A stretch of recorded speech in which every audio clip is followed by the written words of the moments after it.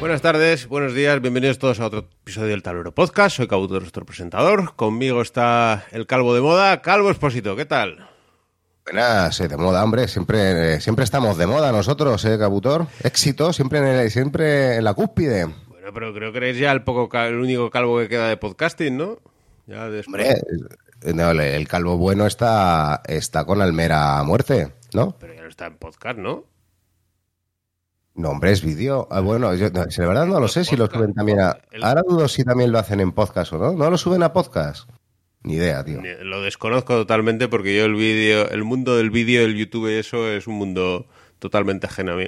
Pero vamos, yo te pongo la corona de rey del podcasting calvo y esto es lo que hay. Que para eso tengo yo poderes. Por consenso, además, eso seguro que toda la comunidad lúdica iba a estar de acuerdo. Claro, yo el otro día había un hilo en la BSK que era ¿quiénes son los influencers lúdicos? Y estuve a punto de poner un mensaje. No, los referentes. Decían, ¿quiénes son los referentes? Decía, ¿referente? Yo. Yo soy yo el referente. Digo, voy a ponerlo, pero seguro que más de uno no se lo toma de coña. Creo que ya alguien puso algún mensaje y no se lo tomaron de coña. Digo, mejor no digo nada. Pero bueno, estamos aquí reunidos. Vamos a hablar un poco de algún tema y luego hablaremos de algún juego. Tengo que empezar diciendo el programa que lo siento por el episodio anterior, que corté el final de la charla, no dije ni adiós y me mandaron... Fue muy curioso porque me mandó mucha gente mensajes de, oye, que el podcast está mal subido, que se corta el minuto 36. Digo, no es así. ¿Vale? Entonces, si venís del programa anterior, si estáis en un futuro lejano y estáis escuchando los programas en orden o algo y veis que el episodio anterior parece que le falta, que no es que le falte, es que no dije ni adiós. Tenía pensado grabar una sección final, pero al final no grabé nada y dije, bueno, pues se queda así, porque tenía prisa por subirlo también y al final quedó bastante mal, ¿vale? Es que hay que pedir disculpas. Bueno, vamos a hablar de un par de temas. Calvo, primero te voy a preguntar, porque sé que organizaste unas jornadas que fueron ahí ministros y fueron políticos y tal. ¿Vas a presentarte en la candidatura a algún partido o algo? ¿Cómo va la cosa? A ver, ya sabes que sí. Yo esto no sé si se debería contar o no, porque seguro que yo no he votado en la vida. Y no porque no crea en la política, todo lo contrario. Porque no creo en la... que contar? Yo qué sé, pero estas cosas al final terminan siendo controvertidas, tal, y lo explico breve. Yo no he votado en la vida, pero no porque no crea en la política, al contrario, o sea, tiene que haber política. Creo que me decepcionaría tanto el votar pensando que se van a hacer una serie de cuestiones que están en el programa y que luego no se hicieran, que de verdad a mí me iba a cabrear, o sea, me iba a cabrear hasta el punto de pasarlo mal. Entonces prefiero no votar por eso. Y sé que es una excusa un tanto espuria, ¿no? Pero de verdad es que yo creo que me iba a cabrear mucho, porque yo sí que me lo tomo muy en serio y creo que tiene implicaciones para la vida las decisiones que se toman en la política. Pero creo que de verdad lo iba a pasar muy mal. O sea, si yo, porque, bueno, tienes por lo menos esa sensación de, mira, por lo menos no les he votado. Pero es que si les voto y hacen lo contrario... Eso es para justificar. Puede ser, ¿no? Para decir, a este no le he votado. Yo... últimamente voto una elección sí, otra no, depende, me pasa como a ti, que estoy cabreado con la gente y para que no me decepcione digo, a este no le voto porque sé que me va, lo que dice luego no lo va a hacer. Y muchas veces no voto. Pero sí que es verdad que yo lo que hago, que también puedes hacerlo, esto va un poco fuera del tema, pero también puedes hacerlo, puedes votar a alguien y luego criticarle, por decir, mira, a este le he votado, pero este es un cabrón, porque me dijo que tal y ahora tal. Pero también le puedes criticar, no hay que ser un cealot de estos de, a este le he votado y hombre, está robando dinero, pero... ¿quién no roba, no? Y cosas así. La justificación esa de como le he votado, pues es como cuando te compras un juego de mesa, ¿no? Y es una mierda y lo dices, hombre, es un juego entretenido y tal. No, si es una mierda, coño. Dilo, que no pasa nada. Pues es lo mismo. Tú puedes votar a una persona y luego ponerle a parir. No es incompatible, ¿eh? Precisamente por eso, como yo ese ejercicio de racionalidad lo iba a aplicar, o sea, porque lo hubiera votado no lo iba a justificar precisamente, al contrario, iba a ser más crítico. Es que lo iba a pasar mal, porque decir, o sea, es que mi voto, que creo que es lo más importante que tienes en democracia, te la has pasado por el arco del triunfo.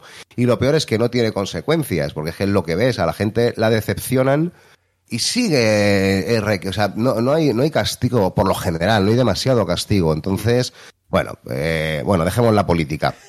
Sí que fíjate, lo que estás diciendo tampoco es tontería del todo, porque no dejó de ser relativamente controvertido el que viniera un ministro a inaugurar las jornadas, porque es un poco, bueno, para empezar, que pinta un ministro, y segundo, esto se está politizando. Bueno, a mí me parece que el apoyo gubernamental a la investigación me parece que es interesante y que es importante. Y el que viniera Garzón en concreto, que dices, bueno, pues este es de consumo, ¿qué tiene que ver esto con la ciencia, con educación, con... con clínica, etcétera. Vamos a ver, el contexto es fácil de entender. Este tipo ya había estado en algunas jornadas apoyando el juego. Pero cuenta un poco primero de qué eran las jornadas, ¿no?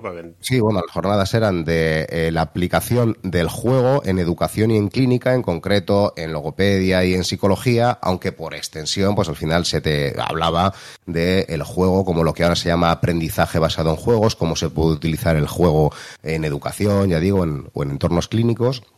Había 5 ponencias que creo que, aunque son un poco inmodestia, estaban bastante bien hiladas, porque las 2 primeras, mejor dicho, eran de introducción al concepto de aprendizaje basado en juego y gamificación, a profundizar en cuáles son las mecánicas de los juegos que las hacen atractivas y que las pueden hacer interesantes para aplicarlas en el ámbito educativo y clínico. Una ponencia en concreto de logopedas explicando cómo utilizan el juego para hacer logopedia, y este matiz es importante, ellas hacen logopedia. Lo hacen utilizando el juego. El juego es una herramienta, un contexto. No es lo que cura, no es lo que rehabilita, sino que en ese contexto aplican las técnicas de sus disciplinas, y al que le guste la logopedia, pues lógicamente le interesará, y al que no, no tanto. Otra sobre la investigación que hay, investigación científica que puede tener, más críticas, menos críticas, pero sólida, sobre si los juegos pueden servir por sí solos para mejorar algunas capacidades o no, que esto el debate a mí me parece apasionante, muy, muy interesante. Y luego, por último, pues hubo un catedrático en psicología evolutiva, José Luis Linaza, que es un tipo muy conocido dentro del ámbito de la psicología, discípulo de Brunner, que es uno de los grandes popes de la psicología del juego, etcétera, pues a contarnos la red de ludotecas que ha desarrollado en Perú, más de 40 ludotecas, un proyecto online, etcétera, etcétera. Entonces, en ese contexto, ¿qué pinta un ministro? Bueno, como decía antes, Garzón ya había estado apoyando la industria del juego, que como ministro de Consumo pues tiene sentido. Y yo creo que también en parte en contraposición al juego de apuestas. Entonces, claro, como ministerio, ya digo, esto lo estoy describiendo, ahora mismo no me posiciono, lo que están es en contra del juego de apuestas y lo que creo que están intentando es regularlo, ¿no? Entonces, el remarcar que el juego de apuestas no es juego y que el juego de verdad tiene una serie de bondades que pueden tener utilidades sociales, dicho de una manera muy grosera, pues es un poco el contexto que daba que estuviera ahí el ministro. Y claro que que había cierto, no miedo, ¿no? Pero cierta tal de, esto se puede llegar a boicotear, porque al fin y al cabo es un acto, esto está en la Facultad de Psicología de la Complutense. Y enfrente, o sea, si tú te asomas, está políticas. Y hacía una semana o 2 había habido alguna cuestión en políticas porque se había invitado, pues me parece que sí, pues parece que el decanato había prohibido el acto. Y yo en esto sé que alguno ya va a pensar, pues, pero tú, ¿qué pasa? ¿Que eres un facha? Vamos a ver, yo creo que en la Facultad de Políticas tiene que ir todo el mundo. O sea, a mí no me parece bien que se prohíba un acto siempre que no se den discursos de odio, etcétera. A mí no me parece normal que en la Facultad de Políticas de la Complutense se prohíba hablar incluso de lo que te parezca más contrario a ti políticamente, pero prohibir, a mí me parece que había ahí unas connotaciones políticas que no me gustan. Y remarco que no es porque yo precisamente tengo una ideología muy, muy de derechas, precisamente, pero no sé si es muy inteligente prohibir. Ya sé que hay el debate, pero es que les das voz, entonces, mira, pero es que es la Facultad de Políticas, es que si no se puede hablar de política en la Facultad de Políticas, hostias, es que ya me parece que es la vuelta. Entiendo que tuvierais un poco de miedo porque desgraciadamente está todo súper politizado y súper... ¿cómo se llama esto? La gente está muy a favor o muy en... Todos hemos visto las situaciones ridículas que se dieron cuando creo que en Twitter puso, precisamente Garzón creo que puso algo de los juegos de mesa, ¿no? Puso un tuit. Claro. Mira, cuando fue... Y las respuestas eran de... Son vergonzosas, vamos a ver. A mí también me pasó hace poco que puse un tuit de algo y no sé quién me dijo, es que esto se gasta el dinero en el chalet o en el avión de Pedro... No sé si me dijo el chalet o el avión de Pedro Sánchez, que yo me quedé pensando. ¿Qué tendrá que ver? ¿Qué tendrá que ver el avión o el chalet? Mira, las dos, cuando fue Interocio, pues el comentario básicamente fue ese, ¿no? Que el ministro que se deje de las tonterías de los jueguecitos y se ponga con el precio de la gasolina. Y un titular, por ejemplo, que había salido en prensa era: el ministro apoya el sedentarismo. porque apoyar a los juegos de mesa, como tú bien sabes, Cabutor, tú cuando diseñaste tu juego, tú lo que querías era que la gente se sentara a comer Doritos y a engordar. Bueno, pues claro, Sí. ese también era un poco un contexto en el que yo creo que, no sé si el ministro o no, dijo, espérate, vamos a intentar explicar por qué estamos en esto del juego y que la idea de apoyar el juego no viene de chorradas, ¿no? Y precisamente cuando puso también otro tuit de que había estado en estas jornadas, en las de la Complutense, lo mismo, la reacción del 99% de los mensajes fue, bueno, venga, y ahora a comer jamoncito, bueno, y ahora una caña. Bueno, o sea, cuestiones políticas que no venían demasiado al caso. Y de paso, pues una critiquita a los juegos, y precisamente de eso iban los juegos, ¿no? O sea, las jornadas y la introducción que se hizo. De cómo a veces se sigue tildando de infantil y de espúreo jugar, cuando ya de por sí el juego, por ser algo divertido, ya de por sí me parecería que es algo interesante, ¿no? Pero es que además puede tener utilidades. Entonces que es como todo al revés, ¿no? Twitter te da la vuelta por completo a la argumentación. Pero es que no, pues hay ciertas cosas que no se pueden argumentar. Tú no puedes argumentar con alguien que te dice lo que te digo, eso del chaleo del avión. Con ese tipo de gente es que nunca puedes argumentar, porque le da igual lo que digas, que siempre va a ser la posición contraria. Y en el momento en que cambian las tornas y ellos hacen una cosa, es la posición a favor y todo lo demás es contrario. Yo es que hemos empezado el tema hablando de política, que es un tema que podríamos estar aquí hablando horas, pero es que la política es muy desagradable. Desgraciadamente la política lo es todo porque, como decía uno por ahí, ¿no? Si te interesa la educación, te interesa la política. Si te interesa tener hijos y que vayan a un colegio, te interesa la política.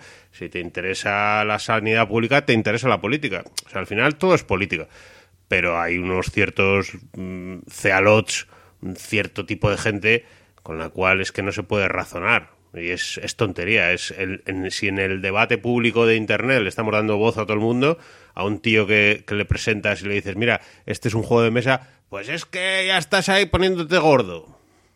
O el chalet, o el avión de Pedro Sánchez. Cuando empiezas con esas cosas, dices, es que con esta gente, yo es que a esa gente ni les bloqueo, ni les silencio, es que ni me molesto, porque directamente es que ni les respondo. Digo, yo es que... Pero es muy probable que mucha gente que pone eso sí que podría tener un debate inteligente, pero lo quiere reducir, o sea, porque está haciendo... Yo creo que una parte sí, ¿eh? Yo creo que hay gente que tendría más nivel para debatirlo, pero lo que quiere únicamente es el titular, o sea, no quiere debatirlo, quiere fango y rascar de ahí. Pero digo en todo el espectro, ¿eh? Hay gente que prefiere no profundizar, no le interesa profundizar, le interesa a él... unas jornadas, intentas explicar por qué el juego es bueno, por qué el juego puede ser interesante, por qué puede tener una labor más allá de la didáctica, etcétera, etcétera, y aparece un ministro por ahí, y porque aparezca un ministro te empiezan a decir que si el juego es y tal, y aunque tú empieces con una introducción, nadie te va a hacer ni puto caso. Es que la gente está ya radicalizada de en contra. Incluso te diría más, cuando tú dices, es que teníamos miedo, cuando tú dices, teníamos miedo que viniera un político aquí, claro que tienes miedo, porque si tú te mantienes en un espectro apolítico, pues no tienes a gente en contra automáticamente. En el momento en que tú te aparece ahí un político, ya te ponen la banderita de estos son comunistas bolivarianos. Y automáticamente tienes ya la mitad al 30% de la población lo tienes ya en contra. En cuanto aparece un sitio por la puerta. Ya parece que te tienes que justificar, ¿no? Entonces, claro, alguno me ha preguntado, se lo he explicado. Yo, mira, no, esto no es un acto ni mucho menos político, pero creo que el apoyo gubernamental es bueno. Tiene sentido, creo que el apoyo también de visibilidad a las jornadas y en concreto pues a logopedia, psicología, que tampoco es que sea una cosa que muy atractiva a lo mejor para los medios de comunicación, pues yo creo que es bueno para que se visibilice pues sobre todo la evidencia científica y demás, ¿no? Y vamos, o sea, hace 4 o 5 años el rey, el que ya era Felipe VI, es el que hay ahora, ¿no? Vino también a la facultad, en este caso a la otra, la de Talavera de la Reina. Y yo estuve con él, pues también haciendo el acto, que no es que sea yo precisamente muy monárquico, pero hay que hacerlo, y creo que es bueno además para la universidad, para la visibilidad, pues bueno, aunque tenga connotaciones, lógicamente, pero estuve ahí y le recibí, hice todo el protocolo que hay que hacer para tal. Pues me parece que son cosas que institucionalmente pues puede sonarle a alguien raro, pero es que hay que así.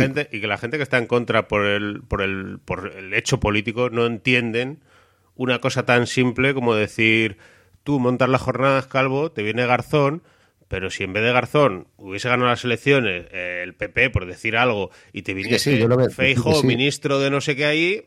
Viene, ya está, o sea, es que no tengo... El mismo problema tendrías, que venga uno, que venga el otro. Para mí sí, a mí es el apoyo gubernamental, el que me parece que es interesante. Pero esas cosas la gente no las entiende. Y por eso no te digo que es que no... Muchas veces decir, es que iniciamos una introducción... Le da igual a la gente. El que va a estar en contra, va a estar en contra ya directamente. Pero bueno, ¿cómo fueron las jornadas? ¿Fueron bien o no? Pues las ponencias fueron muy bien. Lo que básicamente se explicaba es eso, es que el juego puede servir como un contexto.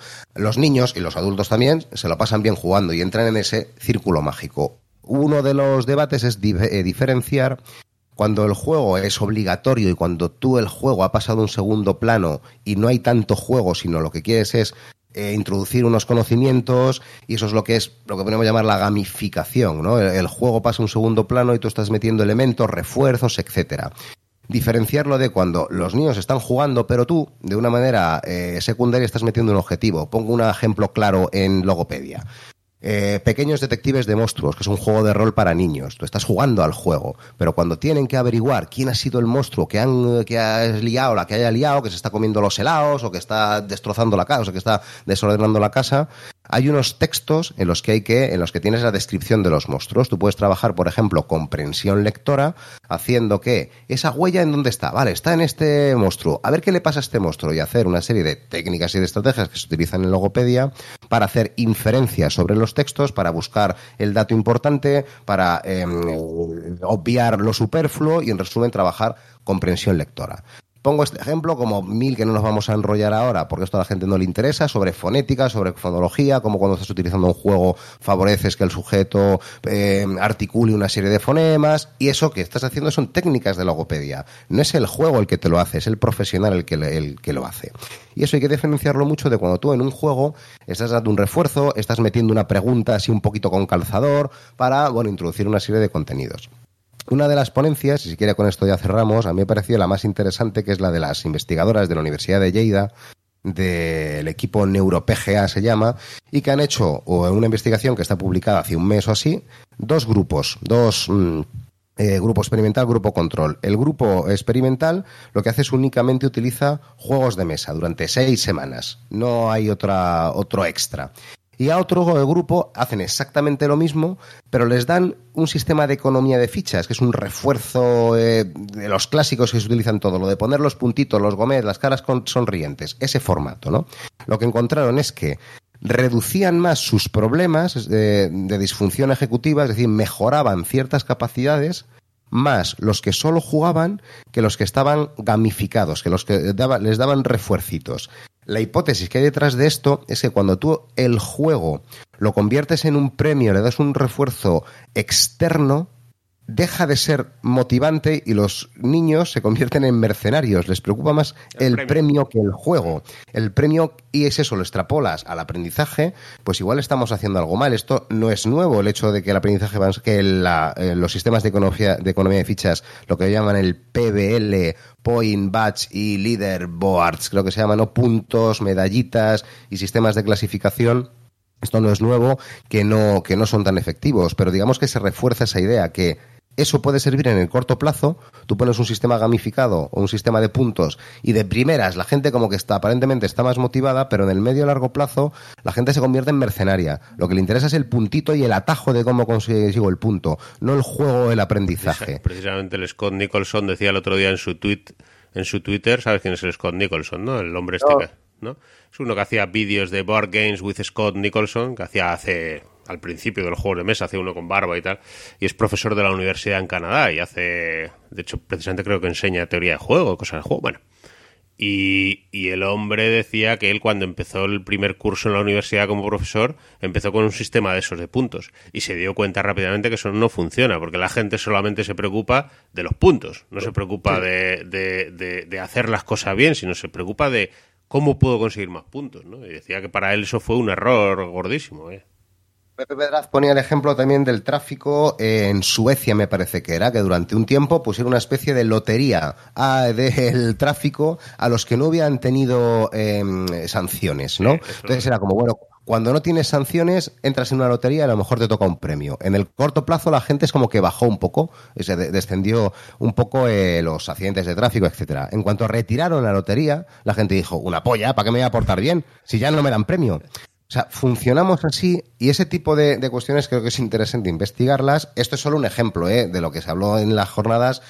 Es de cosas que creo que a los jugones nos debería resultar más interesante.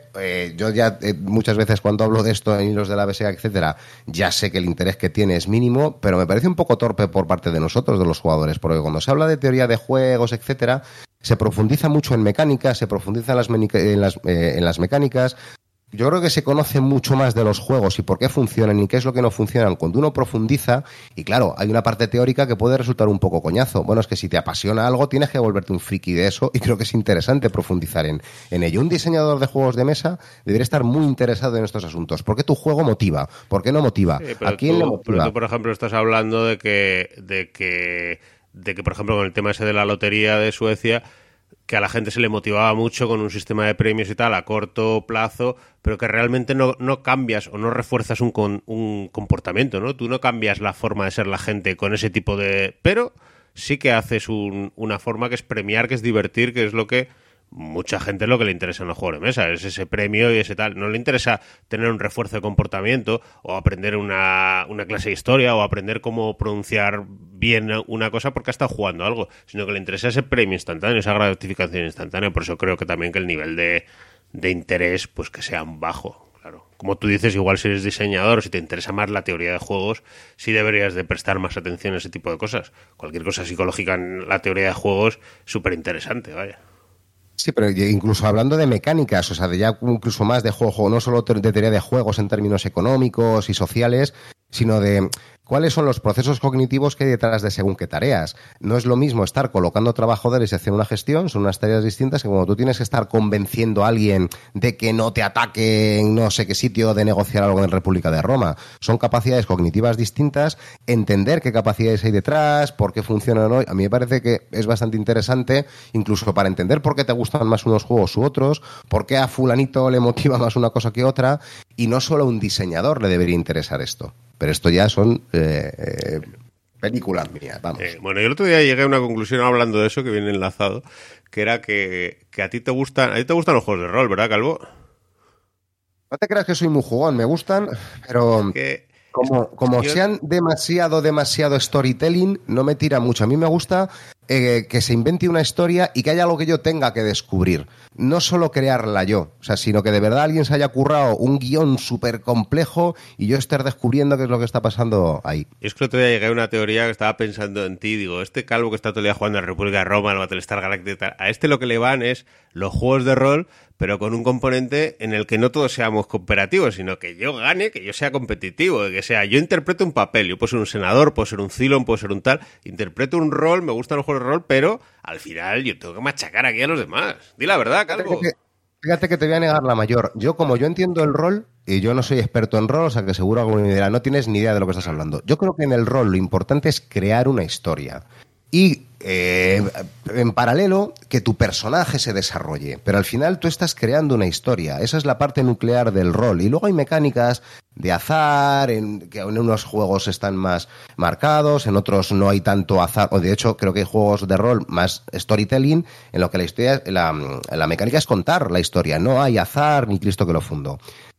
Con lo cual, yo creo que nos equivocamos al llamar juego de rol ni al Galáctica, ni al República. No creo que eso no son juegos de rol. Tú estás asumiendo una facción, correcto, pero no estás necesariamente centrando el juego en crear una narrativa. Va surgiendo una narrativa emergente, se va creando una historia, correcto. Porque tú tienes la idea de que un juego de rol es un juego que crea una narrativa. Yo no te comparto esa idea. Un juego de rol es un juego en el que tú interpretas un papel de algo y eso puede crear una narrativa, puede ser que simplemente sea entretenido o puede ser que tenga un fin, como es el de engañar a los demás para meterle la puñalada yo luego. Yo no creo que el objetivo del rol sea crear una historia. Es roles, yo interpreto un papel, interpreto un rol, llevo un personaje. En Galáctica te dicen, mira, tú no eliges, tú en un juego de rol normalmente, hay miles de juegos de rol, o sea que es imposible generalizar, pero tú en un juego de rol te dicen, mira, me voy a hacer un guerrero, mago, ladrón, no sé qué, tal, que es príncipe y tal, y te montas tu rollete. Hay otros juegos de rol que tiras unas tablas, ¿no? En Traveler tiras unas tablas y dices, bueno, pues es que resulta que soy un tío que soy muy bueno estudiando y me han graduado en la Academia Galáctica y ahora pues llevo ordenadores y soy un super cerebrito, o soy un matraca que simplemente lleva un fusil y ya está, ¿sabes? Pero interpretas un papel. Y en estos juegos yo creo que sí que son juegos de rol, ¿eh? Lo que pasa es que a ti lo que te gusta es meter la puñalada. Confiésalo. Sí, hombre, en todos esos juegos yo con lo que disfruto es con el juego psicológico, está claro. O sea, es lo que a mí me apasiona de los juegos, de esos juegos. El que no tengas claro si alguien está jugando de una manera o de otra y está siendo sincero, sino todo ese juego psicológico de leer la mente de los demás, de convencer a los demás, de seducir, de que te traicionen, de traicionar, es lo que me parece apasionante de ese tipo de juegos. Y vale, yo comparto contigo que al final, semánticamente, a ver, es rol, estás interpretando un rol, ¿no? En mi opinión, y a lo mejor es una manera muy, muy tajante de verlo, el juego de rol puro es un juego en el que tú creas y vas narrando una historia. Por eso la crítica que hacen incluso algunos jugadores de rol más indies, ¿no? Más independientes, de decir, bueno, es que muchos jugadores de rol realmente a la historia se la suda. Lo que quieren es que su mago llegue a nivel 50 y esa mecánica, igualmente también de que mi personaje se toche, es lo importante. Y ahí la contraposición que, por ejemplo, tiene la llamada de Chulu. Oye, no cojas mucho cariño a tu personaje, que de esta sesión no va a pasar. Va a acabar o loco o muerto, ¿no? Y crear la historia, y cuanto más loca, mejor, es la historia. A ti tu personaje va a morir muy posiblemente y tú, el crear ahí la historia es lo importante. Pero bueno, comparto contigo que también un juego en el que tú interpretas una facción se le puede llamar pues juego en el que interpretas un rol y que hay ahí, digamos, cierto juego de roles. Y que por supuesto se crea lo que llaman es una narrativa emergente. Va creándose una historia conforme a lo que pasa y ahí son las mecánicas del juego, si están bien hechas, las que van creando una historia. Pero podríamos decir algo parecido del Grande. Tú juegas una partida del Grande y puedes contar una historia, en cierto modo, de lo que ha ido pasando. Más forzado, sí, te entiendo, pero digamos que se crea una narración también, se crea una narrativa. Joder, pues al principio tú estabas en Castilla la Vieja y te expandiste, no sé si me explico. Pero se crea una historia que siempre es un poco lo mismo, no se va a crear una historia emergente, es decir, no va a haber un caballero que viene de una zona de Castilla y como el tío ha tropezado en el camino y se ha matado, pues de repente la princesa no se casa con uno. O sea, esa historia emergente no va a pasar en eso.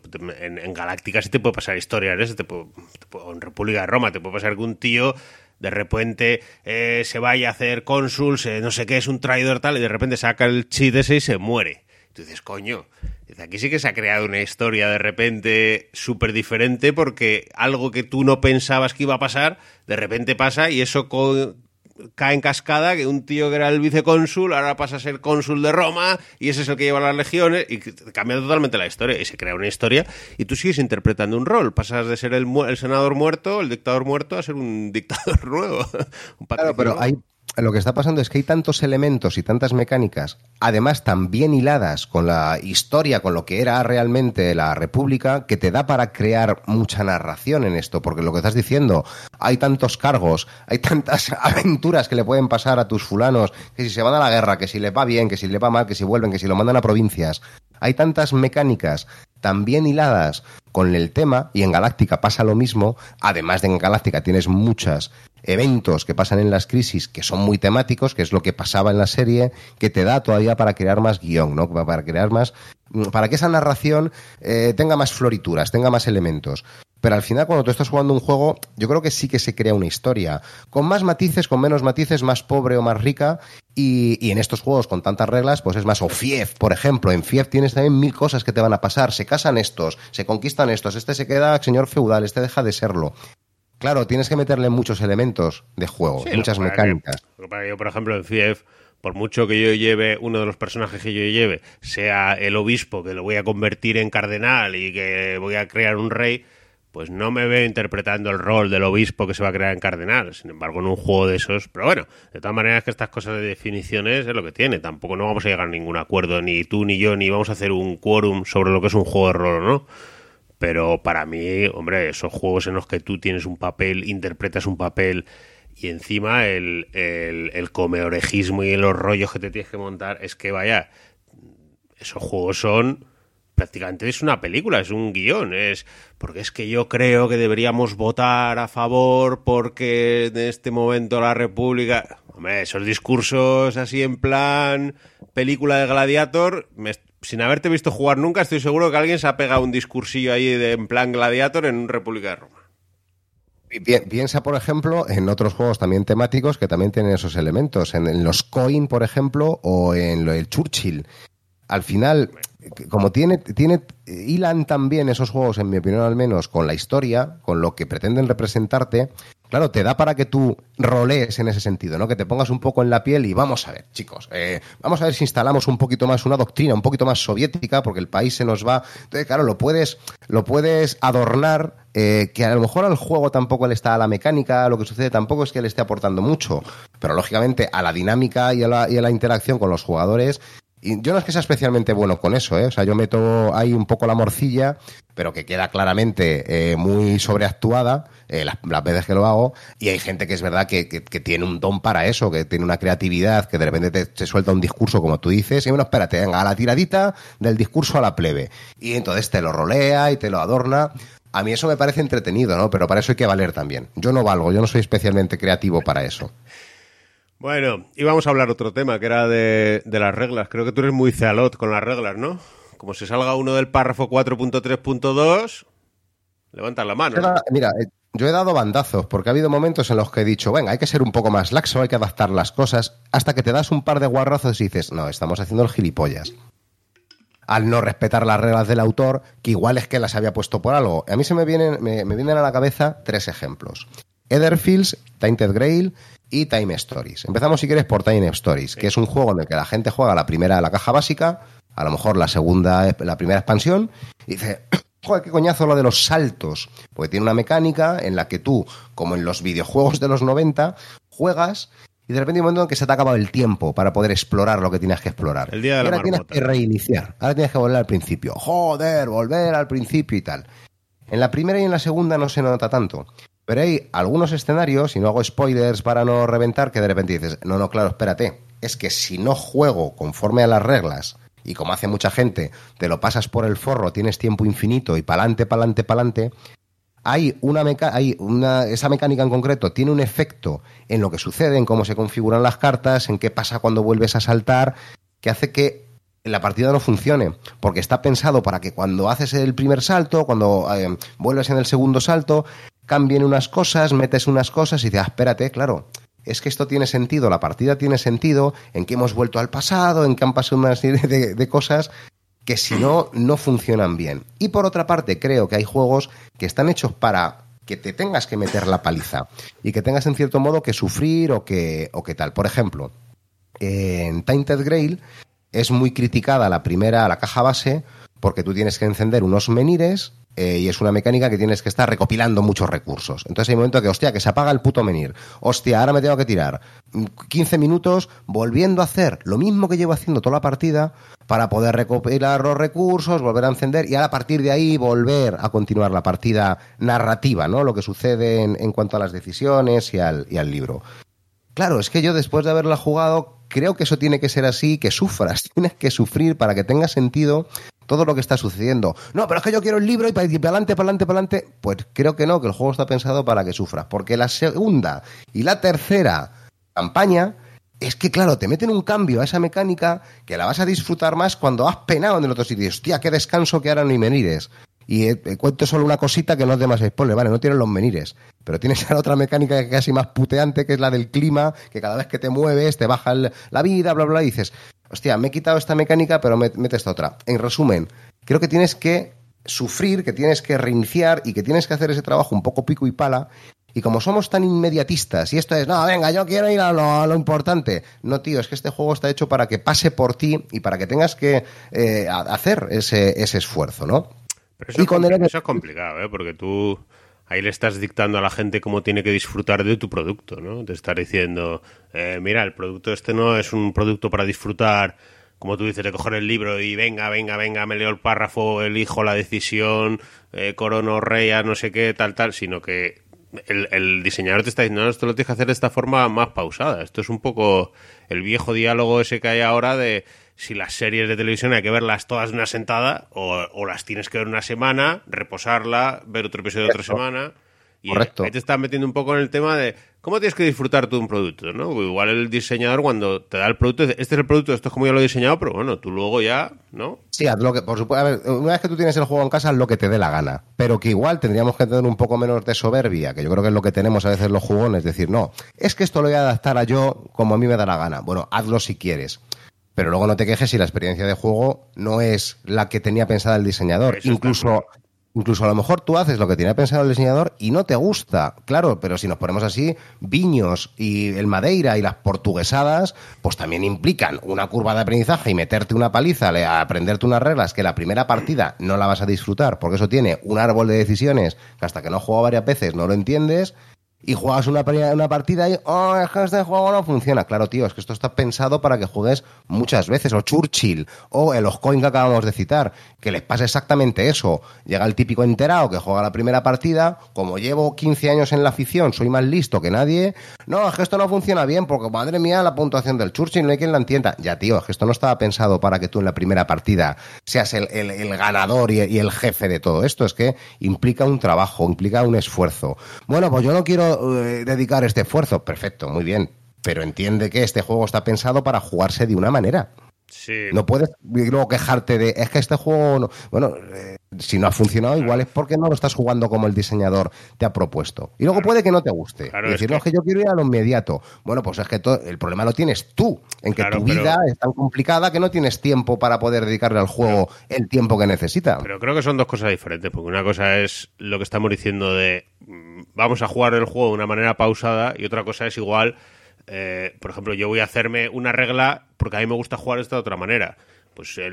Pero claro, si tú haces esas cosas o no jugar de esa manera o te cambias las reglas o te tal, luego lo que no puedes hacer es decir, este juego es una mierda porque este juego no está juego de esta manera y me pasan estas cosas. Y dices, hombre, es que esas cosas te pasan porque no estás jugando igual como si tú cambias una regla del Churchill, ¿no? O cambias una regla de un juego y de repente dices, joder, es que de repente un tío tiene un montón de tropas. Coño, es que estás aplicando una regla mal, estás jugando una house rule que lo que hace es cambia toda la dinámica del juego. Exactamente. Antes de cambiar. Lo has descrito Claro. Lo has descrito a la perfección. Cuando tú te saltas las reglas, en algunos casos, mira, el ejemplo de Data Integral. Bueno, pues yo esto lo voy a hacer a mi manera, entonces claro, sí, resulta que en el capítulo 2 estás infladísimo ya a experiencia, a tal, y de repente te das cuenta que el capítulo no ha funcionado bien porque ibas tan sobrado que no ha habido tensión, no ha habido presión, porque tú ya ibas sobrado, entonces claro, el juego no está pensado para que lo hagas así, el juego está pensado para que matemáticamente está calculado para que al ir tan puteado, pues tengas unas decisiones que sean jodidas, tengas que sufrir y que esa parte tenga incertidumbre, no que todo sea un paseo. Eso lo puedes aplicar a muchos juegos en los que hay evolución de personajes, etcétera. Claro, luego te quejas de que ay, pues has sido un poco soso, nos ha jodido, es que no has hecho el juego como te tenía que hacer, ¿no? Sí. Ahí voy con que creo que tenemos un punto de soberbia, ¿no? Yo soy más listo que el diseñador, entonces yo le voy a aplicar estas reglitas que yo, como ya he jugado muchas cosas, creo que si esto se hiciera así, y luego tienes los huevos de quejarte de que no ha funcionado bien. No, mira, haz el juego como se tiene que jugar, y luego a lo mejor no te gusta, perfecto. Pero no te quejes cuando las cosas no son como tú quieres que sean, porque tú te has inventado cómo se tiene que hacer. A mí me pasó una vez jugando, me parece que era al Tikal, me parece que era uno de estos de la trilogía esa del Inca, no sé si era el Tikal o era otro, que tienes unos puntos de, me parece que el juego tenías unos puntos de acciones, ¿no? Tienes 4 puntos de acciones y haces las acciones que tú... Pues el que me explicó el juego dice, bueno, las reglas son así, pero vamos a jugar con que cada uno hace una acción. Y dije yo, pero vamos a ver, pero si hay unos puntos de acción habrá que hacer... No, porque eso está súper descompensado. Y dije yo, hombre, pero es que entonces yo lo que me quedé pensando es, ya no estamos jugando al juego este, estamos jugando a un juego que se ha inventado esta persona, no estamos jugando al juego de... Pero bueno, yo, la verdad, soy muy fan de seguir las reglas tal y como están en las reglas, o sea, de ser un cealot de las reglas, es decir, las reglas están ahí, hay que seguirlas al pie de la letra, pero en un contexto de que, por ejemplo, estamos hablando de un juego moderno, un juego que esté bien. Luego llega un momento en que a ti te puede gustar un juego y decir, bueno, a mí me gusta el juego, pero no lo quiero jugar así, lo quiero jugar de esta otra manera porque esta manera que lo jugamos, pues como tú dices, tarda muchísimo más tiempo. Pero claro, si es un juego en campaña, que llevas una campaña, ya sea, tengo que pensar lo que me estoy arriesgando. Una cosa es cambiar una regla, por ejemplo, como tú dices, en un Tainted Grail, que es un juego que tienes una campaña que vas desarrollando, que tu personaje mejora, etcétera. Y otra cosa es, por ejemplo, jugar a un Age of Exploration, eso de la era de la exploración, que tú vas avanzando por el tablero y tú dices, joder, es que yo no puedo hacer una mecánica que ahora tengo que jugar, que vuelvo con el oro aquí 3 años. Pues bueno, yo hago que vuelvas directamente y ya está, ¿vale? Cuando he jugado yo alguna vez hemos jugado así. Pero es un juego que juegas una sesión, una campaña y se acabó. Luego la partida se resetea. No es un... que creo que son dos cosas muy diferentes, vaya. A ver, hay, sobre todo los juegos de campaña posiblemente sufran más de este síndrome del experto, porque están en un juego que tiene 10 capítulos y en el 2 ellos ya creen que han descubierto el punto filosofal que hace que el juego cambie. De repente llegas al capítulo 8 y dices, hostia, como lo he hecho así la he cagado porque ahora he descompensado por completo el juego. Mira, me viene otra del Time Stories. Hay una mecánica, una regla, que es que cuando los jugadores exploran localizaciones, cada uno solo puede mirar la carta del sitio que ha explorado. Esto en la primera y en la segunda dices, joder, pues esto si lo hubiéramos visto toda la vez tampoco hubiera cambiado mucho porque al final nos lo estamos contando y al final pues si lo hubiéramos visto pues ves la ilustración, lo ves más literal y tal. Claro, llega un escenario en el que dices, espérate, que esta gilipollez es importante porque los jugadores, aunque estén cooperando, hay cosas que no tienen que ver para que el juego funcione como tiene que funcionar. Y voy un poco al límite del spoiler, es que hay una mecánica en la que de repente uno ve una cosa y se tiene que callar como una rata. Entonces mete ya una paranoia, decir, hostia, este no está contando, hay una carta que es oculta y que ya te dice, no, esta carta no se la puedes enseñar a nadie. Las dinámicas que se generan simplemente por esa tontería de que alguien tiene una carta oculta, ya es, espérate, esto igual ha dejado de ser cooperativo puro. Y eso genera unas dinámicas importantísimas. ¿Sabes? Entonces, eso, y no de cuento más, hostias, hace que cambie el juego por completo. De repente te ha dado un giro de 180 grados el juego y de ser un cooperativo puro, que todo el mundo estaba... Espérate, ahora, ¿este dónde va? Que este es el que no ha enseñado la cartita, ¿qué cojones está pasando aquí? A ese es el tipo de cuestiones a las que me refiero, que de una manera muy precipitada a veces decimos, espérate, que voy a arreglar yo el juego, que yo soy más listo que nadie. No digo que no haya juegos que, por supuesto, después de muchas partidas y mucha peña dedicándole tiempo, diga, no, mira, es que hemos ya la conclusión de que objetivamente esto cuando lo haces así, hostia, el juego mejora. O para mucha gente mejora, ¿no? Yo creo que eso puede pasar y que de repente las cartas del grande... el turno en el que actúa uno y otro, la regla, la variante funciona mejor que el hecho de hacerlo en el sentido de las agujas del reloj, que sea por la iniciativa dependa de quién ha puesto las cartas, el número de las cartas del turno anterior, ¿no? Yo creo que eso funciona bien, por ejemplo. O sea que claro que hay excepciones a esta cuestión, pero sobre todo cuando es un juego un poco más largo o cuando no le has dado suficientes partidas y rápidamente nos ponemos la chapita de este juego no funciona, espérate que lo voy a arreglar yo. Me parece que somos un poco listillos. Claro, hay que entender las dinámicas del juego. Por eso también ponía un poco la coletilla antes cuando estaba diciendo en un juego moderno, un juego bien diseñado, porque bueno, algunos venimos de la época de los juegos de Avalon Hill, donde aquello muchas veces las cosas no funcionaban o simplemente jugabas y decías, esto no puede ser, o esta regla... Y muchas veces, bueno... Yo diría que lo más normal era que no jugases bien con las reglas nunca, o por lo menos como el diseñador quería, y que igual tú jugabas al Black Bear de una manera y te juntabas con un grupo que jugaba al Black Bear y decías, coño, estos están jugando a otro juego, no tiene nada que ver con el Black Bear que estamos jugando. Igual ambos juegos eran divertidos o eran divertidos para cada uno, ¿no? Yo creo que, por eso creo que lo de las reglas, sí, yo soy muy fan de seguir los juegos al pie de la regla cuando son, sobre todo campañas, sobre todo cuando son tal, o cuando tienes dudas, o cuando no has jugado lo suficiente, o cuando todavía no entiendes las dinámicas que se pueden dar en una partida. Es decir, igual yo hago algo en una cosa y eso me está trastocando una dinámica en otro lado. Es que no tiene sentido el estar cambiando cosas sin haberlo jugado. Ahora, que tú luego lo has jugado y lo entiendes y ves que puede ser mejor otra manera y quieres jugar de otra manera. Yo soy muy fan de eso también. Tú tienes el juego y tú juegas como tú quieres. Igual tampoco es que los juegos sean... súper serio, ¿sabes? Y más aún cuando estamos hablando de eso, de juegos de una sola sesión. O sea, juegas, yo es que vamos a jugar esta regla así porque me parece más divertido. En vez de jugar con 6 dados, juego con 7 que salen más hostias. Pues muy bien, pues si te diviertes más así, tampoco le veo ningún problema. Le veo más problema a lo que tú dices en un juego de campaña. Claro, a ver, esto es un poco lo que también hilábamos con lo de las jornadas, el conocer en profundidad las mecánicas, cómo funciona un juego, qué condicionantes psicológicos hay detrás.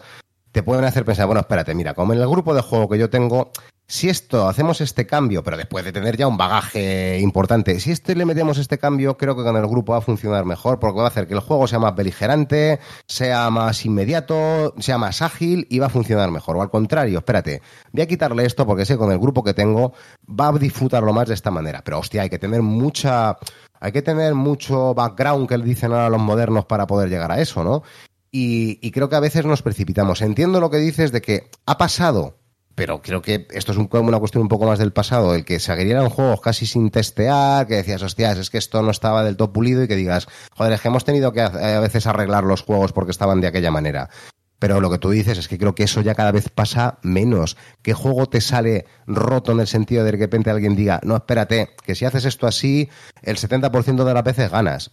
Ayer Amarillo me estaba compartiendo un hilo de la BGG del ni más ni menos que el Toilet Struggle, que anda que no se ha hablado ya del Toilet Struggle. Pues parece que ahora en el juego internacional online o lo que sea, parece que hay como una tendencia china a jugar de una manera que el otro día lo estuve mirando, tengo que profundizar más.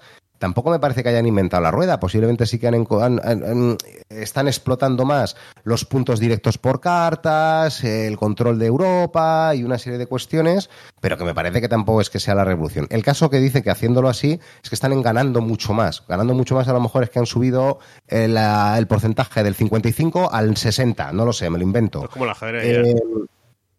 A lo que voy es que, claro, tú fíjate la cantidad de horas que tienes que haber dedicado a eso para tener un poquito más de opciones, ¿no? Y que me parece muy legítimo profundizar en eso. Pero claro, estamos hablando de un juego ultra probado, ultra testeado, y que los juegos que salen ahora, que es lo que quería decir, que me estoy liando con todo esto, es que creo que ya salen bastante pulidos. Yo creo que un juego, por lo general, ya sale muy testeado y es difícil encontrarle una cagada que digas, no, es que esto así no funciona. Como el Halifax Hammer ese, ¿no? ¿Ahora?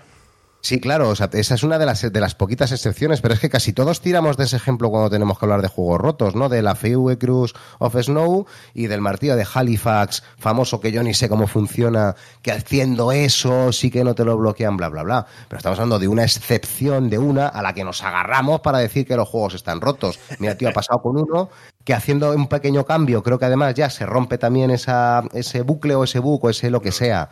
Yo creo que eso pasa muy poco, tío, porque ya bastante crudo es el mundo de los juegos de mesa y bastante se preocupan las editoriales de que salga el producto redondito como para estar jugándotela que de repente te lo pongan a parir. Yo creo que tú estás teniendo una visión muy optimista de cómo salen los juegos de testeados y eso, pero bueno, vamos a dejarlo ahí porque yo creo que nos puedes contar. Venga, cuéntanos algún juego que estés jugando que te esté divirtiendo. Yo qué sé, que he jugado recientemente. El Tainted ya he hablado de él, que es una trilogía. Para mí esto está siendo una trilogía, como en una trilogía de cine en la que, además, la segunda película tiene un cambio bastante importante de tono respecto a la primera y cierta evolución de mecánicas. A mí me tiene, de verdad, enamorado. No me he flipado nunca con un juego tanto como con este. O sea, el irte a la cama pensando en qué es lo que va a pasar, tal, a mí me tiene... Te tienes que dejar un poco llevar, es cierto, y hay una parte, a lo mejor un poco sobre raíles en la historia, hay momentos en los que no tienes tantas decisiones, pero igualmente me tiene enamorado. Etherfields no me ha gustado tanto como Tainted Grail, que es de la misma compañía, de Awakening Realms, también muy espectacular en cuanto a mecánicas, es original, pero al final está mucho menos hilvanado todo. Al final estás jugando partidas que cada sueño es un sueño distinto y de lo que va es de descifrar cómo se resuelve este escenario. Y en esto son bastante originales porque en cada uno, aunque tengas unas mecánicas comunes con las cartas, etcétera, al final lo que hay que hacer es muy distinto, es bastante original en eso. Yo qué sé qué cosas he jugado así reciente. Estoy intentando jugar algunas de las saldos que me compré de Amazon, que caí en ese pecado, el de repente que te salden cosas en una tienda y digas, joder, es que está el 70%, vamos a comprarnos esto. Y el Cenizas, Ashes, ¿cómo se pronuncia eso? El Ashes, y el Invasion, el Warhammer Invasion, que son los juegos de cartas. Muy bien, ¿ves? Es que te hace falta un filólogo en esto. El juego de cartas, pues estoy intentando darle, y claro, llegas también a la conclusión de que son juegos para darle muchísimas partidas, que en 2 o 3 partidas, bueno, has aprendido a hacerte el macito y tal, pero la gracia está en rehacerte el mazo y tal o cual. Y tengo en barbecho, pues me preparo... ¡Ah, cállate lo que tengo! Esto sí que lo quiero contar. Me acabo de hacer un print and play que me quiero comprar el original, pero es que solo lo he encontrado en Print and Play porque está descatalogado. Two Rooms and One Bomb. Es un juego de 2013, yo pensaba que era más reciente. Pero si te hace falta 20 personas para jugar. Claro, pero es que tengo las grecas este jueves hasta el domingo. Con lo cual, les tengo ya en punto pomada, están en el punto pomada. Vamos a ir a hablar en los podcasts y en los youtubers de la mierda de juego que trajo Calvo durante 3 semanas. Correcto, pero de verdad, o sea, eso, si funciona bien, va a ser el éxito, el auténtico éxito. Ese juego sí sé de qué va, lo he oído hablar muchas veces de él, lo que pasa es que es un juego que nunca jamás me he interesado por él porque te hace falta eso, te hace falta 10 o 15 personas, porque ¿no? Hay dos tíos hay 2 habitaciones, hay uno que tiene una bomba y hay otro que tiene, ¿no? Eso es, tenemos 2 bandos, los rojos y los azules. En los azules está el presidente y dentro del bando de los rojos está la bomba, el de la bomba, el terrorista o como lo quieras llamar. Los grupos, dan roles al azar, equipo rojo, equipo azul, presidente y bomba. Y esto, gente, la mezclas, lo das al azar, lo divides en 2 grupos y están en 2 habitaciones. Se pueden ver, pero no se pueden oír. Tienes 3 rondas en las que los jugadores van a decidir a quién se manda como una especie de intercambio de rehenes entre los 2 grupos. Claro, el grupo rojo lo que tiene que es intentar averiguar dónde cojones está primero su bomba, o sea, su líder, y pues, no lo vamos a llamar líder, el de la bomba, para mandárselo al presidente, con lo cual también tienen que localizar al presidente. Entonces van hablando entre ellos, enseñándose la carta o no enseñándosela, o solo te enseño el color pero no te enseño el rol, para entrar a averiguar dónde está. Porque claro, unos quieren proteger al presidente y otros quieren hacerles coincidir, porque si al final de la partida, después de las 3 rondas, el presidente y la bomba coinciden en la misma habitación, la bomba estalla y han ganado los rojos. ¿Qué pasa? Que a esto le tienes como 60 o 70 roles, y no exagero, que cambian las reglas. Entonces ahora de repente tienes uno de los personajes puede obligarte a que le enseñes la carta. Hay una regla en la que el presidente está obligado a encontrarse con el ingeniero y si no, no puede ganar. Entonces, claro, eso te obliga a hablar más con la gente, a enseñar las cartas. Ahora, venga, vamos a hacer otra vueltita de truco. Vamos a meterla a los zombies, tercera facción. Y tienes un fulano que cuando enseña la carta dice, bueno, te acabo de convertir en zombie. Ahora eres de mi bando, el bando zombie. Tenemos que conseguir que acabemos en la habitación en la que no esté la bomba y si todos somos zombies hemos ganado la partida. Bueno, esto es una locura que a mí me parece sublime, porque es el doble farol, el estar intentando hacerte pasar por no sé qué. Hay un espía, que la carta es roja pero es del bando azul. Bueno, lo que te puedas imaginar, del hombre lobo, del One Night Ultimate, pues todo eso entremezclado de una manera muy loca. Me parece, o sea, todo pinta que puede que sea un fracaso. Yo pero el juego ese sí que lo había oído hablar mucho hace tiempo y tiene pinta de ser muy interesante, pero es que esos juegos necesita mucha gente, son súper grupo dependientes y es muy complicado eso. Yo tengo muchas esperanzas, vamos a ver en qué queda. Hombre, somos 20. Supongo que se me caerán 4, 5 o 6, pero yo creo que 12, 14 sí que jugaremos la partida. Y la primera va a salir mal, que es lo que le voy a mentalizar, pero es que dura 10 minutos la partida. Entonces yo creo que es una paciencia suficiente. Vamos a sacrificar la primera partida que saldrá mal, porque no sabemos qué hay que hacer bien, y ahora ya que sabemos jugar, venga, a comer oreja, y ahora manda y tal y cual. Hombre, por lo que hoy en las jornadas anteriores estuviste jugando muchos juegos de Ultimate Werewolf y eso, ¿no? Gracias a eso igual ahora puedes meter un poco la gambilla ahí, ¿no? A ver, hay muchos enamorados del One Night Ultimate Werewolf dentro de las grecas. Entonces yo creo que de ahí hay buen caldo de cultivo y bueno, ojo, que no se juega. Esto es, digamos, ya a última hora de la noche para desengrasar. Ya sabes que en las grecas se juega de todo y además mucha peña va a jugarse los juegos duros de turno. Y otra cosa que quiero jugar es La Cosa. El que están teniendo polémica porque parece que GenX se ha equivocado al enviar los juegos. Explicaba Servando Carballar ayer en un hilo. Él estaba, bueno, pues poniendo un poco en contexto lo complicado que lo tienen las editoriales, que si los envíos, que si China, que si todo es mucho más caro, que si es una presión enorme, y que aunque ellos quieran entregar el juego a los mecenas antes que el juego en retail, lo tienen muy complicado, porque realmente a ellos les llega a la vez. Entonces, tener 14 palés, creo que explicaba él, en un almacén, de los cuales envías 2 y el resto los tienes que tener parados, es que económicamente es la ruina. Entonces, al final, aunque quieran, no pueden tener ese detalle con los mecenas, ¿no? Y aquí el problema es que en esa presión, pues alguien ha tenido el error humano de enviar a los mecenas juegos que son de retail. Con lo cual, vienen con alguna cosita menos, creo, la portada es distinta. Entonces, claro, ahora tienen que hacer pelo para atrás. recoger todo, volver a retractilar lo que han abierto los mecenas. Tú imagínate el cipote logístico que hay ahí.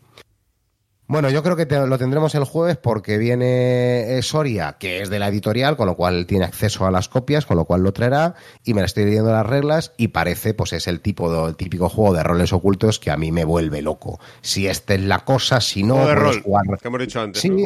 claro, pues lo mismo, sí, ahí lo mismo. Tú eres, no eres, este deja de ser. Pues voy a jugar todo el rato oculto y si consigo meterme en el helicóptero con los pues buenos. el de Two Rooms and a personajes. Boom ese que has dicho, ese también es de rol, ¿eh? Claro, a ver, si yo sé, el argumento de que estás interpretando un rol, sí, pero la cuestión de crear una narración, que es el núcleo, crear una narración con introducción, con nudos, etcétera. Bueno, ya lo hemos hablado antes. Creo que este juego además tiene esa doble opción, como le pasa al Galáctica, que tú puedes jugar como la cosa, infiltradísimo, callado como un puta, ayudando a todo el mundo para que llegue el helicóptero y que de repente cuando ya te has metido en el helicóptero, al final de la partida es, bueno, chicos, que soy la cosa y me he huido con vosotros, he infectado el mundo y ha ganado la partida. O si te han hecho una prueba y te han pillado, digas, no, pues ahora voy a jugar revelado, como pasa en el Galáctica, y ahora ya sé que voy a ir a muerte a mataros a todos, ¿no? Ahora voy a calzón bajado. Me interesa eso y vamos a ver qué tal funciona. Hay un juego muy divertido que yo sé, además yo sí que lo tengo hecho yo en Print and Play. Lo que pasa es que creo que no lo he jugado nunca, o una vez creo que lo jugué, porque es imposible encontrar gente y convencer gente para jugar a ese, que es el Reverse Charades. ¿Has visto ese alguna vez? Sé por qué me quiere sonar, pero no, ahora mismo no lo tengo. El Charadas es el típico juego que hay un grupo de gente, ¿no? Y tú te robas una carta y te toca, por ejemplo, la cosa, ¿no? Y tú tienes que hacer con mímica, pues tienes que hacer las charadas, ¿no? O sea, la película de la cosa, ¿no? Y los demás lo averiguan. Pues el Reverse Charades es un juego que es al revés. Míralo por YouTube porque había unos vídeos muy divertidos. Es al revés, es una persona está sentada y tiene que averiguar y luego todos los demás jugadores tienen que hacer un teatrillo mudo que es por ejemplo, te toca la cosa, pues tienes que hacer la representación de la película de la cosa entre los 6 o 7 jugadores que seáis. Y hay uno que es el que tiene que averiguar. Por eso se llama Reverse Charades. Ah. Lo que pasa es que ese juego, cuando lo he sacado, pues a la gente le da mucha vergüenza y nadie juega.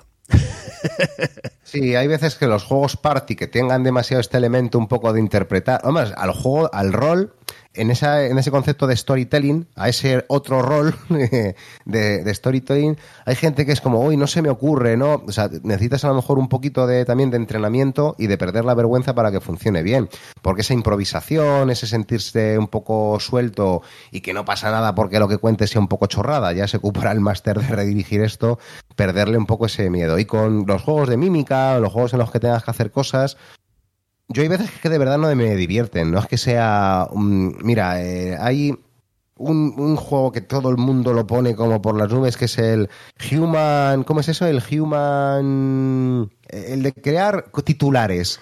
¿Titularing? ¿Cómo? ¿Titularing o algo así era? Hay uno... Es que yo no sé si es el mismo o es muy parecido.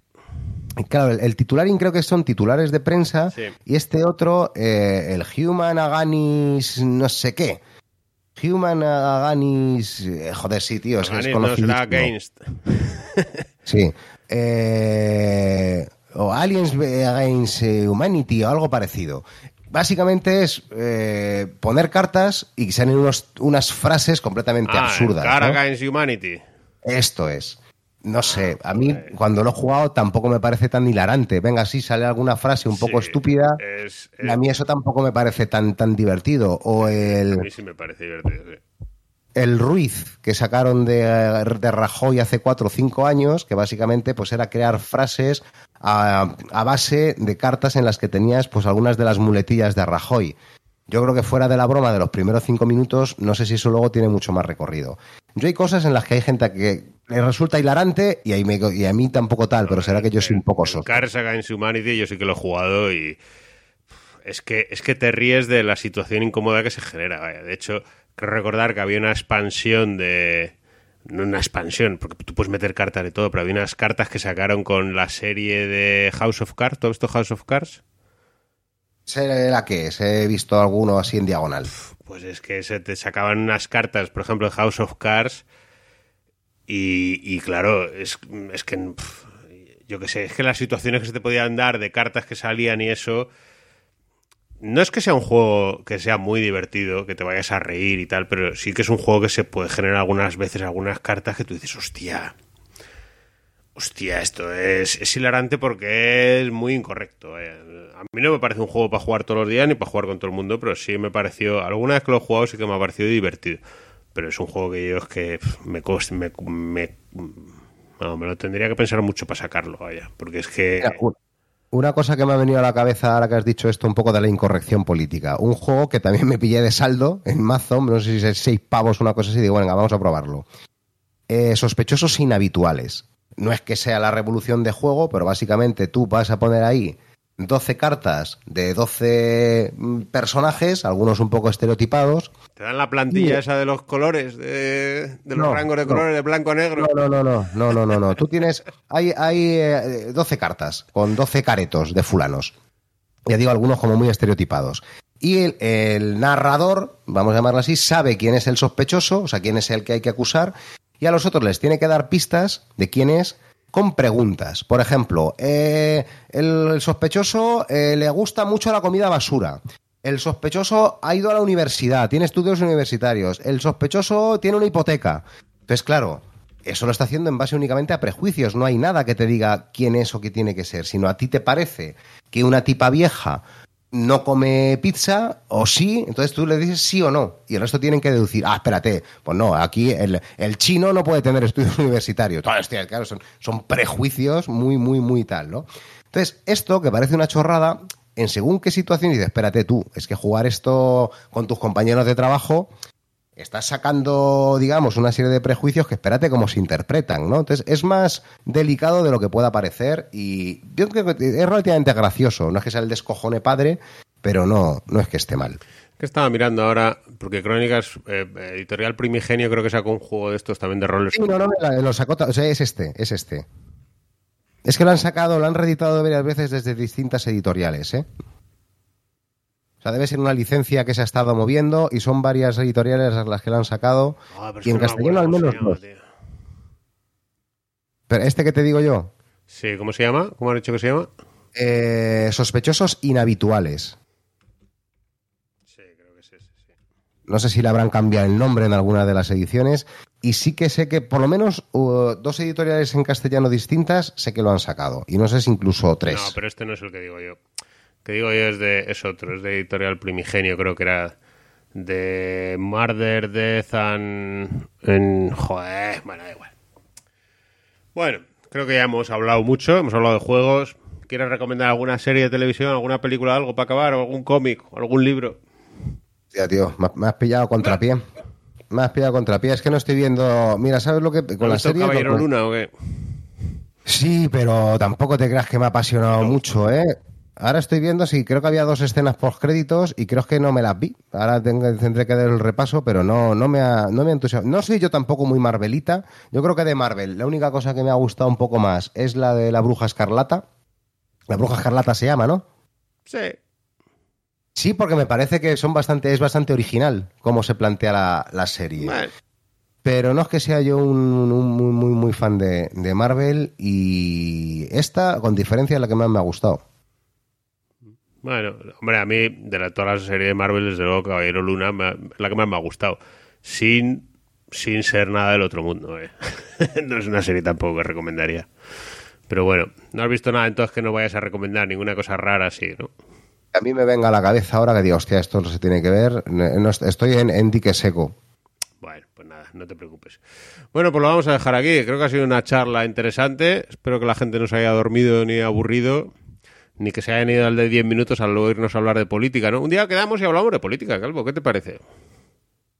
No sé si el nivel que yo iba a poder aportar iba a ser muy elevado, es lo único. ¿Por qué no? Pues que igual que yo, no pasa nada.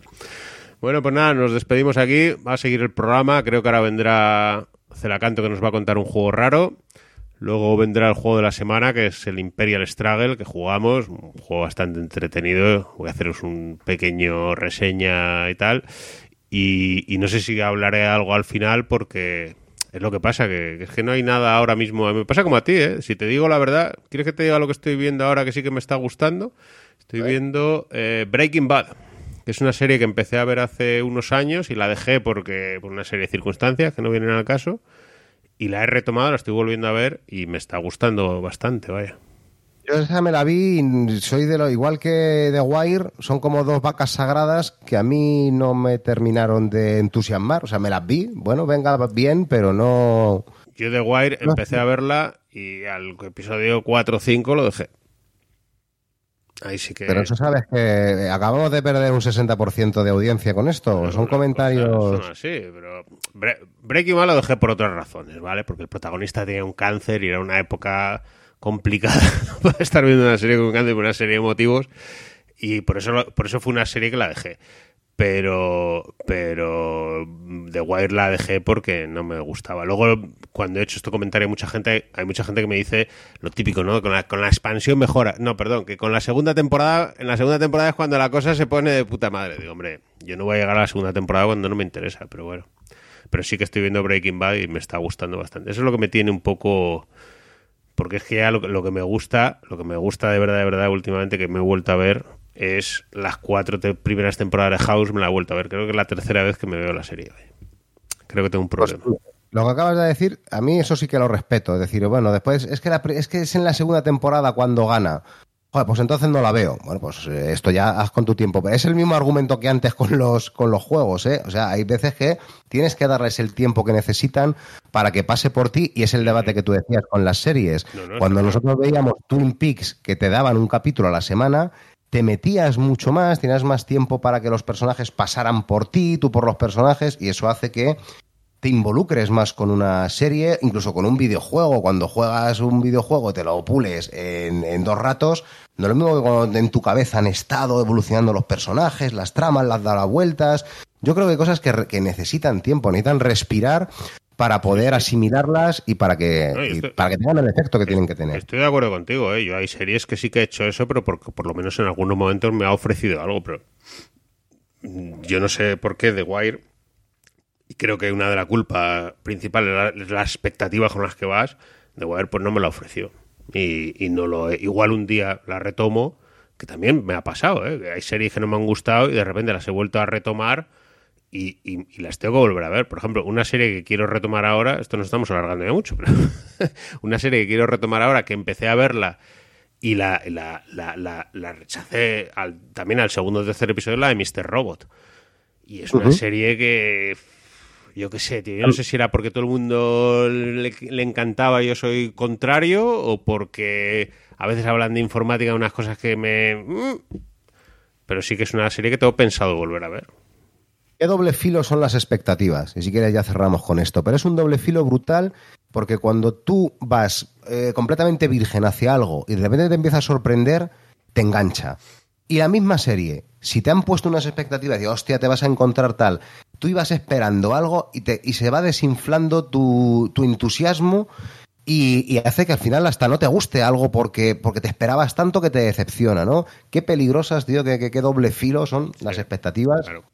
Y qué importante descubrir las cosas por ti mismo también, porque cuando tú vas virgen a algo, eres tú el que le vas sacando la miguilla y tal. Cuando ya te lo han guiado de esto te va a parecer tal, yo por lo menos a lo mejor será que soy muy rebelde, entonces como me digan que algo me va a gustar, ya es complicado que me guste. Claro. Yo, por ejemplo... Solo porque me han dicho que me va a gustar. Claro. Por ejemplo, con el ejemplo que hemos puesto antes de Caballero Luna, yo fui con las expectativas súper bajas, porque vas con una expectativa de serie Marvel un poco entretenida, así para pasar el rato y tal. Te encuentras un tour de force del actor ¿cómo se llama? El Oscar Isaac, ¿no? ¿Oscar Isaac, sí? ¿No? Sí, creo que sí, ¿no? Te encuentras, es que no sé si es el diseñador del Gloomhaven o el actor, bueno, da igual.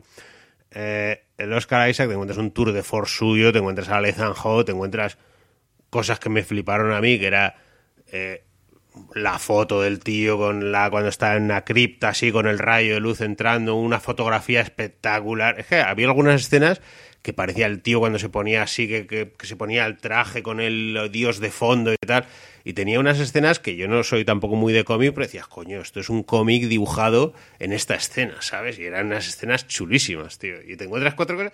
Yo disfruto con eso y chimpún, igual bajo una expectativa, ¡oh, qué pedazo de serie! Una puta mierda, vaya. Bueno, Calvo, di adiós, que nos estamos enrollando. Adiós. Pásalo bien en las grecas, ya nos contarás. Hasta luego. Un abrazo. Hola a todos, aquí Celacanto. Vamos a hacer una sección de estas de seguir hablando de un juego de estos que me ha llamado la atención de los últimos que he jugado últimamente. Esta semana estuve a punto de hablar de la Nova, pero al final dije, no, vamos a hablar de un juego que realmente me haya gustado y que realmente destaque. Y vamos a hablar de Deus, que es un juego de hace ya bastante tiempo, de 2014, de Pearl Games.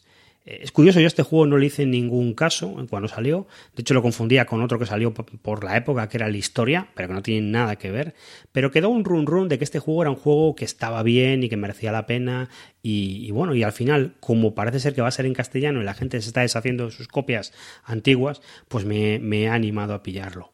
Había una cosa que me prevenía de coger este juego y es que es un juego de Pearl Games. Y yo con Pearl Games tengo una especie de historia de amor-odio.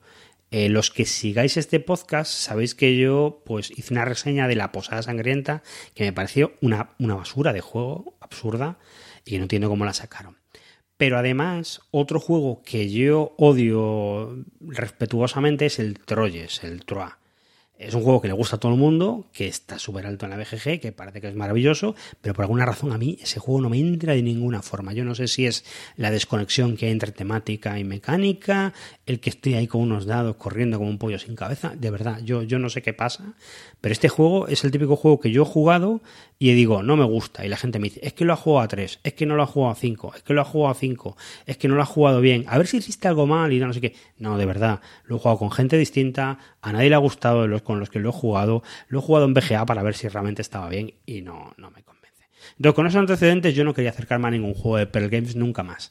Hasta que le di una oportunidad a Ginkopolis. Que Ginkopolis es un juego que es muy curioso porque es un abstracto muy marciano que hace un mecanismos muy raros y que cuando yo escuchaba esto en un podcast no te enterabas de nada de lo que te querían decir. Y bueno, y de hecho cuando te lees las reglas dices, ¿y este juego de qué va? ¿Esto cómo va?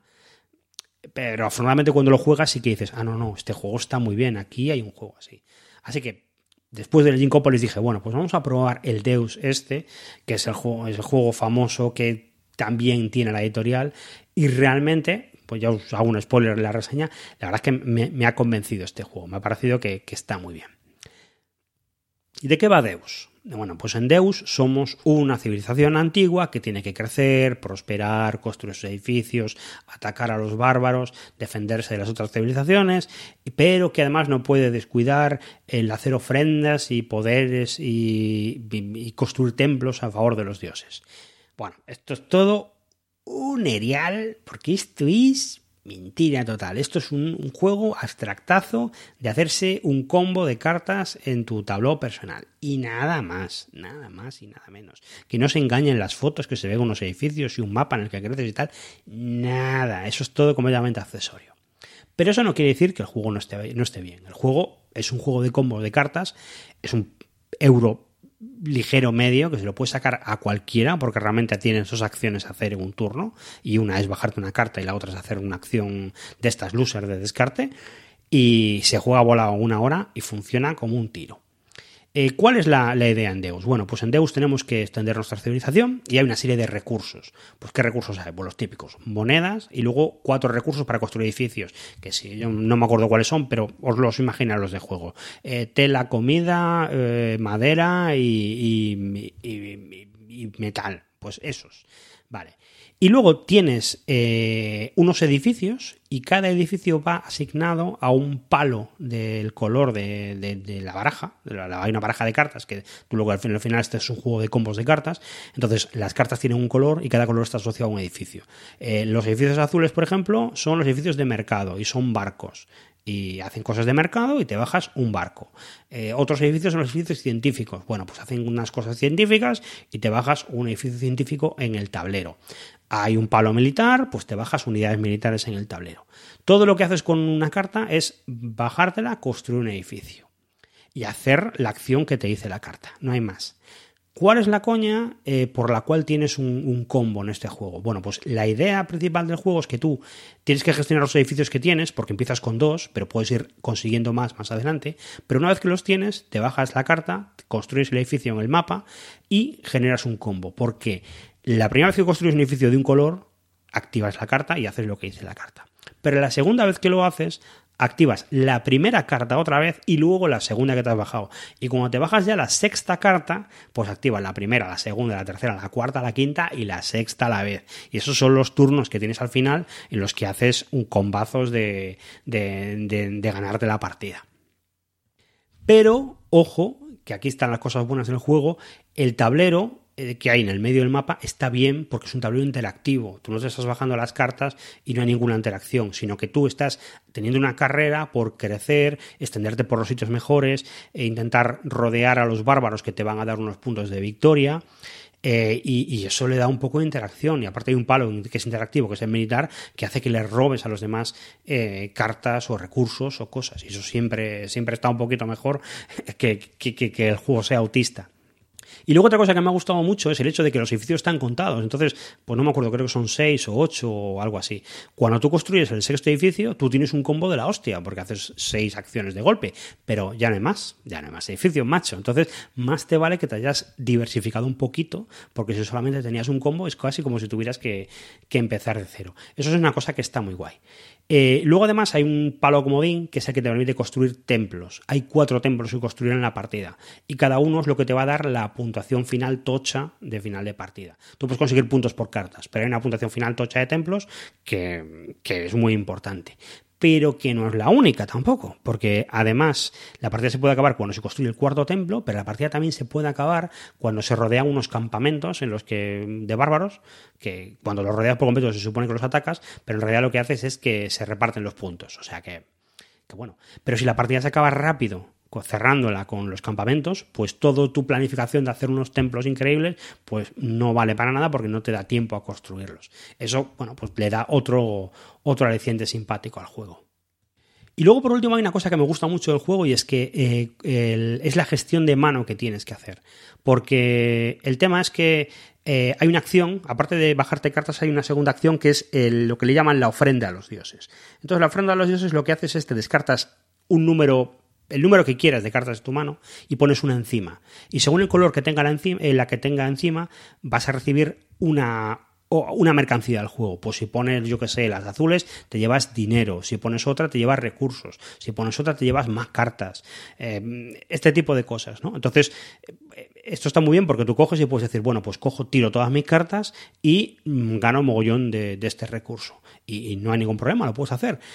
Pero claro, estás tirando todas tus cartas. A lo mejor hay alguna que es la que necesitabas para que te hiciera combo con otras cosas y no es tan fácil tirarla. Entonces tienes que pensarlo muy bien. Pero luego también tiene la gracia de que tú no robas cartas en la partida. Solamente robas cartas en el momento en que te quedas con 0 cartas en la mano. Entonces tienes que imaginar bien si te las vas a quedar, no te las vas a quedar o qué vas a hacer con las cartas que descartas en la ofrenda. Y esto de la ofrenda funciona muy bien. Realmente funciona muy bien porque en estos juegos a veces tienes un turno malo, un turno loser, en el que no estás haciendo algo para ganar puntos de victoria, estás robando para ver si te sale la carta que te da el combo o haciendo otras historias. Y en cambio aquí no parece tanto una pausa o una acción loser, sino parece que estoy tomando aliento para coger y dar la campanada del turno que viene. Y eso funciona muy bien. Y es muy satisfactorio a la hora de jugar. Y yo creo que también con gente que no juega demasiado a juegos, porque te parece que siempre que estás haciendo algo bueno. Y la verdad es que está bien. Es una cosa que mola. Yo el juego, ya os digo, se ha acabado 1 hora, horita y pico como mucho. Haces combos rápidos, es muy satisfactorio todo. Totalmente recomendado y lo puedes jugar con cualquier persona. Un tema sobre la edición.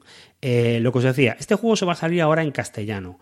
El otro día estaba jugándolo y un amigo mío me dijo, oye, este juego, qué chulo, esto está bien, no sé qué tal. Le comenté esto que os he comentado a vosotros y me dijo, pues muy bien, pues lo voy a conseguir. Y al día siguiente me dijo, hijo de puta, este juego, ¿por qué demonios cuesta 80 pavos? Y es así, yo he ido a ver a la web de Maldito Games, que es la que lo saca, y lo vende, el PvP son 80 eurazos.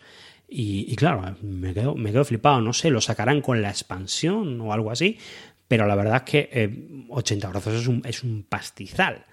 Este juego durante mucho tiempo se sacó en otras ediciones, que no era la en castellano, pues sacó en alemán, sacó en italiano, sacó en francés, y la gente lo que hacía era cuando lo saldaba, se lo compraba y lo tradumaquetaba.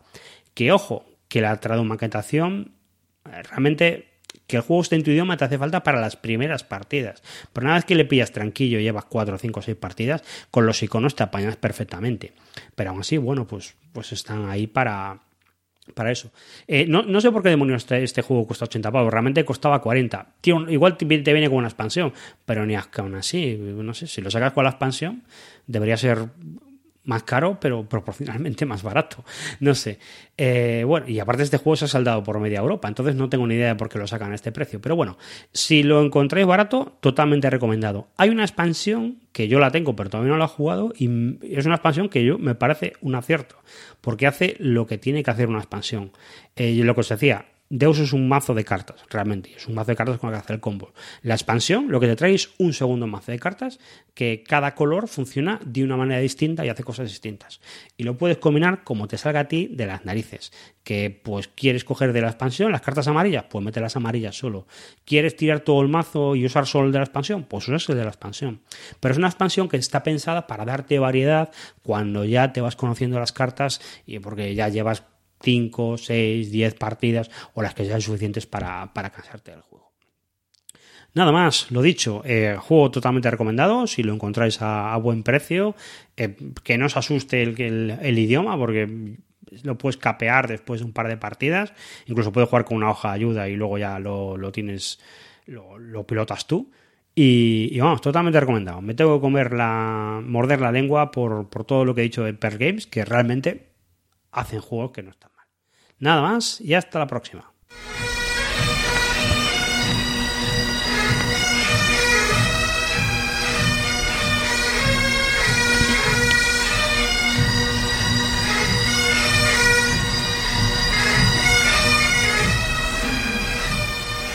Dios salve a la reina, como se suele decir. Vamos a acabar con estas gaitas y con la reseña del Imperial Struggle, el programa. Creo que, bueno, esta jornada jugamos ante 2 personas, donde quedamos personas, Pablo y yo, y lo bueno de quedar 2 personas es que puedes jugar a los juegos exclusivos de 2, ¿no? Como es el caso de Imperial Struggle, que es un juego que se le denomina normalmente sucesor espiritual del Twilight Struggle. Son los mismos autores, y aunque en un espíritu así, en cuanto a que son puntos, dominancia del tablero y eso, es muy similar, en otras cosas es bastante diferente. Yo creo que calificaría este juego como un paso por encima o 2 pasos por encima incluso al Twilight Struggle. Creo que el Twilight Struggle era más elegante, era más sencillo y este tiene muchas más cosas, lo cual puede ser bueno, puede ser malo. Una de las cosas que a mí me parece en contra, ya lo he dicho varias veces, es que el Twilight Struggle, el tema me parece más interesante. La Guerra Fría me parece más interesante al ser un periodo que he vivido que el periodo imperial ¿no? El juego te pone en los conflictos entre Inglaterra y Francia. Lo que está gracioso del juego es que te divide la parte de las guerras, te las pone en un tablero aparte. Y luego en el tablero principal tienes lo que es, ¿cómo diría yo? La posición tuya en el tablero. Entonces, como el Twilight Struggle, en el Imperial Struggle lo que tenemos que hacer es utilizar puntos de acción, utilizar eventos que tenemos en la mano, y la principal diferencia es que los eventos no tienen un número de puntos asociados, sino que hay unas losetas que coges que tienen acciones primarias y secundarias, que es una de las grandes diferencias, ¿vale? La acción principal, la acción primaria suele ser más potente y la acción secundaria suele ser, bueno, es mucho más leve. La principal desventaja es que la primaria puedes dividir los puntos en varias mini acciones y la secundaria no puedes, tienes que hacer toda la acción completa. Encima, la primaria la puedes usar para cosas negativas como por ejemplo quitar fichas, desplazar fichas o quitar influencia. Con la acción minoritaria, con la acción menor, solamente puedes hacer solamente puedes poner. Entonces, claro, te limita muchísimo. Parece que no, pero además el juego te limita el no poder en cascada, ¿no? O sea, tú pones un mercado en un sitio, ese sitio está conectado con 2 sitios, no puedes construir, porque eso no puedes construir en cascada. Tienes que construir en sitios que inicialmente tengas acceso, ¿vale? Al principio de la ronda. Lo cual te limita la expansión y te tienes que planificar la expansión. Quieres poner unos mercados en un sitio, tienes que planificar pongo uno aquí ahora o pongo un barco aquí ahora, y en el turno siguiente, o sea, en la ronda siguiente de acción, ya puedo poner los mercados. Al otro también le das tiempo a contrarrestar. Tiene una cosa muy chula, que es que las cartas de evento están bien, pero puede ser que no te interese mucho. O sea, para jugar un evento muchas veces tienes que jugar una ficha que por ejemplo te da 4 puntos de acción primaria o 2 puntos de acción primaria. La diferencia es que la de 2 puntos de acción primaria te permite jugar un evento. Entonces, a veces tienes que pensar si te interesa hacer menos puntos de acción y más jugar la acción primaria. Puedes potenciar las acciones con unas mecánicas que hay de pedir deuda. Tienes un límite de deuda, pero puedes pedir deuda y unos tracks de deuda. Pues si tienes una acción de 2 y coges 2 de deuda, la acción es de 4. ¿Vale? Es así de sencillo, igual que puntos de tratado, etcétera. El mapa está muy bien porque el mapa, o sea, en este juego no es como el Twilight Struggle. En el Imperial Struggle lo que tenemos es, hay tres tipos de puntos diferentes. Hay puntos políticos, que son de diplomacia, hay puntos económicos, que son de los mercados, y hay puntos militares, que son para el tipo de acciones militares, pues como mover la flota, crear la flota, mejorar nuestra presencia en las guerras. Y está muy bien porque el tablero también está dividido, dependiendo de los sectores. En unos sectores va a tener mucha más importancia los mercados, como puede ser en los mercados, o sea, como puede ser en Norteamérica, la India y el Caribe, pues ahí los mercados tienen muchísima importancia. Los fuertes, que son los sitios militares, también tienen una importancia espectacular, porque son cosas que nosotros, por ejemplo, en la primera partida no nos dimos cuenta, pero son cosas que tú coges un fuerte y luego es muy difícil que te echen de ese fuerte. Los territorios, que es una cosa desde la que tú te empiezas a desplegar, parece que son inexpugnables, por así decirlo. Hasta que no llega una guerra tú no puedes perder un territorio, y es muy difícil que pierdas un territorio. Pero ya los fuertes también es muy difícil que pierdas. Los fuertes en un periodo de paz es muy difícil que los pierdas. Los puedes perder con puntos de conquista, luego en las guerras y eso. El juego, ya digo que es... A mí la pega principal que tengo en el juego es que tiene muchísimas excepciones, tiene muchísimas cositas de reglas muy especiales, que si el fuerte se arregla, que si se rompe, que si lo puedes arreglar o no, que si tienes que tener al principio de turno con una conexión directa o no. Todavía acabamos la partida y había algunas cosillas que no teníamos muy claras. A nosotros en nuestra partida, por ejemplo, se nos dio que Pablo se metió en Europa a saco, con acciones diplomáticas, y tenía conquistada Europa totalmente. Yo en Europa tenía una presencia mínima, o sea, al igual tenía 9 fichas, yo tenía 3, ¿vale? O sea, era exagerado, porque estaba todo el rato haciendo acciones políticas y encima llega un momento en que coges, porque cuando controlas ciertas casillas del tablero te da unas habilidades especiales, y con esas habilidades especiales encima ya te echan más, porque las habilidades especiales son: en Europa puedes coger una zona y ponerla en conflicto, en Europa puedes coger una zona tal, puedes bajar la deuda, o sea, tienes controlado Europa, y me tenía cogotado. Yo, por ejemplo, tenía mucho más controlado los mercados, que es una de las cosas chulas del juego, que es que la parte económica también cuenta mucho. Yo no pensaba que contaba tanto. Pero, por ejemplo, cuando empezamos a hacer las primeras rondas de puntuación, Pablo se llevaba un montón de puntos por Europa, por bonos de diplomacia, por todos el rollo ese que tenía. Tenía un ministro que le daba un bono extra. Y yo luego empezamos a contar los mercados. Yo tenía todos los mercados, o casi todos los mercados, y me llevaba 3 puntos de esto, 2 puntos de tal. Y al final resulta que durante por lo menos 2 o 3 turnos de paz acabó la ficha de puntos de victoria en el mismo sitio donde empezó, en el de 15, ¿sabes? Lo cual... La verdad es que decías, joder, qué igualado está el juego cuando uno controla los mercados y el otro controla la política, pues más o menos está equilibrado. Luego en la parte final del juego, sí, es verdad que me escapé yo un poquito, pero un poquillo. Luego Pablo me recortó la diferencia y hicimos la última guerra, o sea, la penúltima guerra, y nos quedaban 2 turnos de paz y una guerra, la guerra de la revolución. Y lo tuvimos que dejar porque no nos daba tiempo. El juego... No es que sea súper largo, que sí que lo es, porque realmente te puede llevar toda la mañana, pero que también al principio no sabes lo que hacer. Esto es un juego que tiene una partida primera que es bastante mala, porque primero no sabes cómo están las cosas enlazadas entre sí. No sabes que los fuertes son muy importantes, no sabes que los fuertes te van a proteger los mercados. O sea, lo sabes porque has leído las reglas, pero no sabes cómo de importante luego va a ser tú primero llegar a un fuerte y conquistarlo, o sea, poner tu presencia en un fuerte te va a permitir controlar esos mercados que están alrededor, porque los proteges, porque como ya he dicho antes, además de que te da un bono para que o sea, una penalización al otro para que te quite los mercados, encima solamente se pueden quitar mercados con las acciones mayores. Fijaros que si son importantes la posición del tablero, que por ejemplo Pablo había momentos en que quería hacer muchas más acciones porque tenía mucha deuda. Dice, tengo muy poca deuda emitida, puedo emitir, pues igual podía emitir 10 puntos de deuda, pero no podía porque no tenía sitios donde colocarse. O sea, las acciones llega un momento en que estás limitado por la posición tuya del tablero. Con lo cual la posición del tablero es importantísima, la gestión de los recursos es importantísima. Luego encima la gestión militar también es importantísima. Muchas veces dices, voy a poner más tropas, porque hay unas tropas especiales que puedes llevar al tablero de las guerras, pero dices, si pongo esto, esta ficha luego se va, con lo cual no lo tiene muy claro. Luego también hay cosas que no sabíamos cómo iban, pues como por ejemplo que si pones una ficha en la Segunda Guerra la puedes pasar a la Tercera Guerra porque te dan un bono, no sabes lo que te dan. Aunque tú te hayas leído las reglas, tú no sabes lo que te dan exactamente cuando ganas una guerra. Te dan unos territorios a elegir con unos puntos de conquista. Pero es que casualmente al otro igual también le dan. O sea, hay una guerra que te dan esos territorios, pero en la guerra siguiente tú igual ganas uno y la siguiente la pierdes.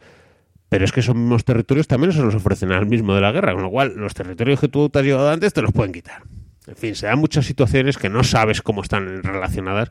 Lo de la guerra, por ejemplo, de los jacobitas, esas que hay, pues no tienes ni idea. Sabes que hay que poner unos marcadores en un sitio cuando uno gana la guerra jacobita y eso a una persona le va a dar, al francés le va a dar puntos de victoria al final del juego si utiliza las cartas de eventos que van saliendo. Pero esas cosas no sabes cómo están relacionadas, no sabes lo importantes que van a ser. Hay muchísimas cosas que no sabes. Una sola cosa que me preocupó es un poco la aleatoriedad de cuando empieza la ronda, ¿no? Que tú pones unas fichas de puntos de victoria en cada territorio. Entonces, depende de los puntos de victoria que salgan, pues ese territorio es lo que te va a dar. Y también las mercancías. De las 6 mercancías que hay, se sacan 3 y se elige cuáles son las 3 mercancías que van a dar puntos de victoria. Eso me parece un poco aleatorio. Está bien, porque, por ejemplo, al principio del juego te sirve para centrarte mucho, ¿no? Porque, por ejemplo, al principio del juego hay 2 territorios que van a ser muy importantes, pues porque los puntos de victoria ahí van a ser muy importantes y porque las mercancías están en esos 2 territorios, ¿no? Entonces, está bien porque te focalizas en esos 2 y los otros territorios un poco te olvidas de ella. Pero luego, según avanza el juego, claro, tú igual tienes mucho más control en unos territorios y te salen los puntos en los otros o te salen las mercancías en los otros. Y eso te puede perjudicar, la verdad. No, esto son consideraciones con una sola partida, pero te quedas pensando, la verdad. Por ejemplo, me parecen menos importantes los eventos, ¿no? Igual en el Total Struggle te tocaban las cartas buenas de evento, te tocaban las cartas buenas de puntuación y tenías más control. Aquí las cartas de eventos no me parecen tan importantes. Hay algunas que están muy chulas. Igual, por ejemplo, tú vas ganando, tienes mucha menos deuda que el otro y te toca una carta como la que me tocó a mí, que era un evento que le daba 4 puntos de victoria al otro, porque tenías tú mucha más deuda emitida. Si te llega a tocar a Pablo esa carta, son 4 puntos de victoria que le daba a él. También a veces te puede pasar que te toque una carta de evento, pero que no puedas ejecutarla, porque el evento, la ficha que te hace falta para ejecutar el evento no ha salido, que también pasó alguna vez. Ese tipo de cosas, pues, claro, te dicen, no te puedes fiar mucho de esperar un evento, obviamente no puedes. Lo único, pues así controlar un poquito son los ministros que tienes, las posiciones del tablero, cómo te puedes expandir. No sé, la verdad es que me gustó mucho el juego, me parece un juego muy interesante, pero hay que tener en cuenta que es un juego duro, que es un juego que tienes que jugar varias veces realmente para aprender a jugar. Es el típico juego que tú te lees las reglas y dices, vale, sé jugar, pero en realidad no sabes jugar. Hasta que no juegues un par de partidas por lo menos, que veas cómo los eventos están relacionados, cómo las casillas de guerra, las de paz, las de diplomacia están relacionadas, cómo puedes usar las fichas de ventaja para romper los territorios del otro. Pues uso una ficha de ventaja, le pongo en un mercado una ficha de estas de conflicto y luego le quito el mercado, etc. Puedes hacer una serie de cosas que en una primera partida no sabes cómo están relacionadas las guerras, no sabes qué territorios son importantes, no sabes qué guerras son importantes dependiendo de lo que quieras hacer. Hay muchas cosas que no sabes y creo que no se entienden hasta que no juegas unas cuantas veces. Aunque te leas las reglas, ya digo que esas cosas, tú te lees un vídeo de YouTube y no te van a explicar la relación, que eso sería muy interesante, pero la relación entre qué territorios, o sea, qué guerras te van a dar, qué territorios, qué te van a abrir, qué te permiten hacer, cómo puedes fastidiarle al otro, cuáles son importantes, cuáles los puntos de conquista que te pueden dar te van a ser importantes. Todo este tipo de cosas hacen un juego muy denso y ya digo que es un juego que me parece bastante más complicado que el Total Struggle.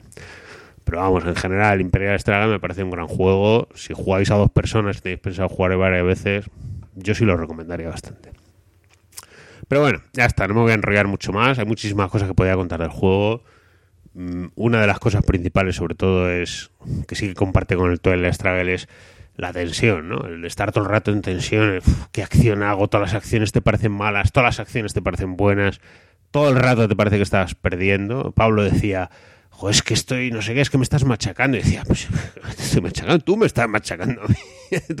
Los dos estábamos pensando que el otro todo el rato te está machacando, ¿no? Es un poco la sensación, esa agobio que te da infinita. Y todo el rato me dice Pablo, yo creo que tú vas a ganar la partida. Pues yo qué voy a ganar si voy fatal, si no tengo nada en Europa, si tengo todo esto cogidito así con hilos. Es un juego que estás todo el rato pensando que te van a machacar, ¿vale? Con lo cual, eso siempre está muy bien en los juegos. En fin, lo voy a dejar aquí, me despido. Espero que os haya parecido el programa entretenido. Si os gusta, ya sabéis, like and subscribe, que aquí no tenemos de eso, pero bueno. Nos vemos en unas semanas, ¿vale? Adiós.